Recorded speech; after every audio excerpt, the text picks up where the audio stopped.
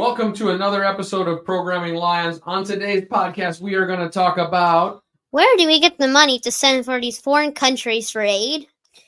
And why do we have daylight savings, and what is it for? Good questions. Let's get into it.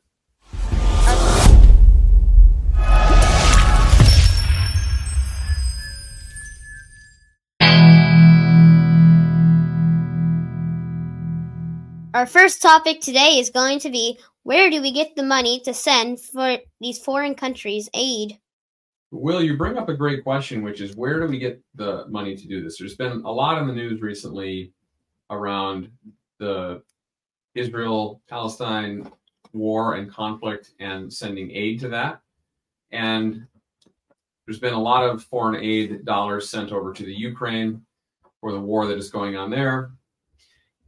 On today's podcast, we're not going to get deep into should we or should we not be allying or sending aid to these specific causes, but more so, where does the money come from? When we send them aid, where does that money come from? And so we'll dig pretty deep a bit and came up with some answers in terms of where does that money actually come from.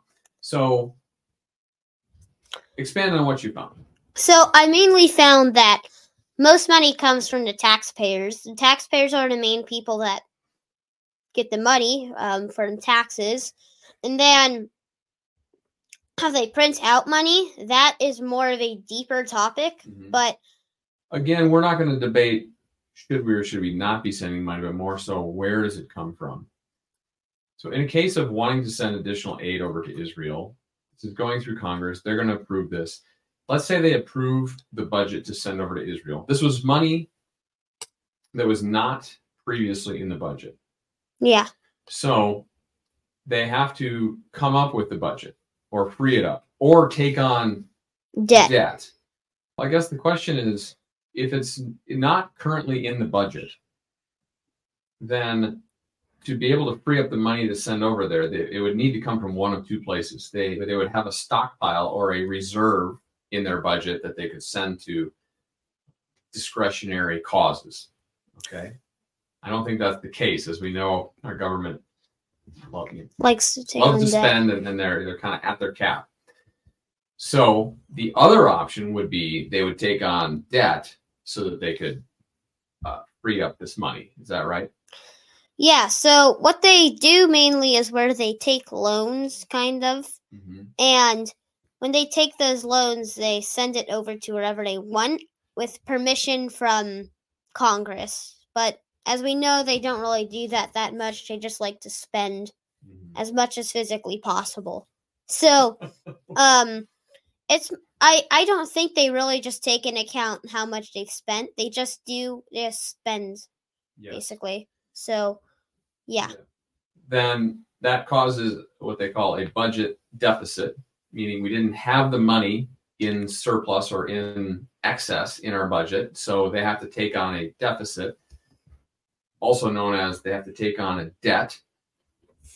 So that means Congress has agreed to take on some additional debt to free up this money to send over for these causes. Yep. So let's talk about when we take on debt, and it looks like we will take on additional debt to support allies, causes, whatever. Where does that debt come from? How is that created? So to answer your question, this is a quote from Google. To pay for this deficit, the federal government borrows money by selling marketable securities such as treasury bonds, bills, notes, floating rate notes, and treasury inflation-protected securities. Yeah. Let's use a simple example to kind of put this in perspective because it can get a little complicated. Yes. But let's just say I need money. I don't have money. I can go and borrow that money. I can borrow it from a buddy. Let's say I'm going to borrow it from you, Will, because you got a ton of cash laying around. Right? No, I don't. But let's say I come over to you and I say, I need to borrow $10. You give me the $10 and I give you what? $10. You give me 10. No, you don't give me anything. I give you a pinky promise. I give you maybe a little note that says, I promise to pay you back. That's what they call it. That's a note. And then you never pay them back. Well, that's a whole other thing, Max. But I give you a promise to pay you back, okay? And then I get the cash from you. That's how I would free up that money, right? Or in a more formal example, if I needed money to buy a house and I don't have the money, I go to the bank. The bank gives me a loan. I sign a mortgage document that promises that I will pay them back over time, right? That's how that works. It's the same thing with the government. When they have to take on debt, they use these promissory notes or treasuries or T-bills, and they sell those to the public. They sell them to foreign countries, and that's how they free up the cash. Yes. Does that make sense? Uh-huh. Okay. If we boil this down, right now, the U.S. government and Biden in particular has proposed that we bring billions and billions of dollars more in aid to various causes overseas, primarily Ukraine and Israel. Mm-hmm. So we will then take on debt to send them cash. Does that make sense? Mm-hmm. Yep. Okay. So that's what's happening. That's sort of the mechanics of what is happening. Let's just say my buddy Jonathan, right? Yeah. Good guy, good friend, gets in a car accident. So, yeah. And he wants to sue the guy that ran into him. Okay? Oh, okay. But he doesn't have any cash.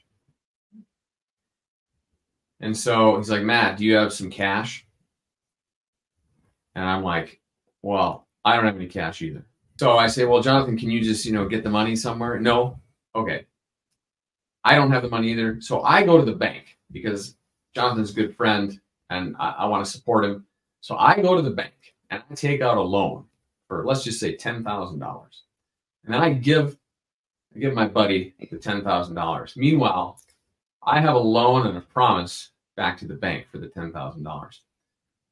I've given the money to Jonathan with no questions asked. You're a good buddy. No need to pay me back, but I'll pay back the bank. What do you think about that?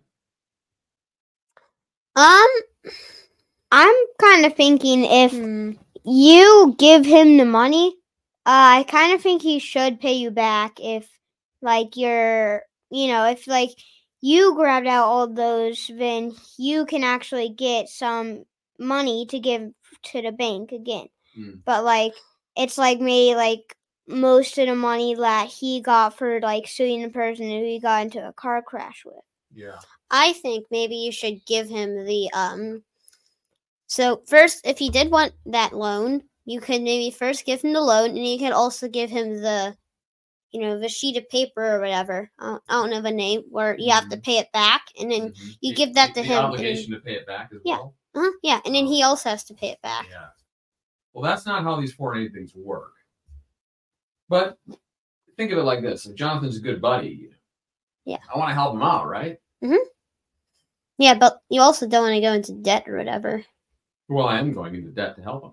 Yeah, but still, then you want to get that back. No, I'm not going to get it back. Why? That's how it works. What? That's how foreign aid works. What? Okay. Now, let's move the scenario forward just a little bit. Let's say my buddy Brad also gets into a car accident right around the same time. Oh, God. And he's like, hey, I don't have any cash. Morton, do you have cash? Nope. I'm in debt. No, I don't. I'm in debt. Up to my ear, I'm in debt. But the bank I can get money from the bank. So let me go get 10 grand from the bank and give that to you. No need to repay me. You're a good buddy.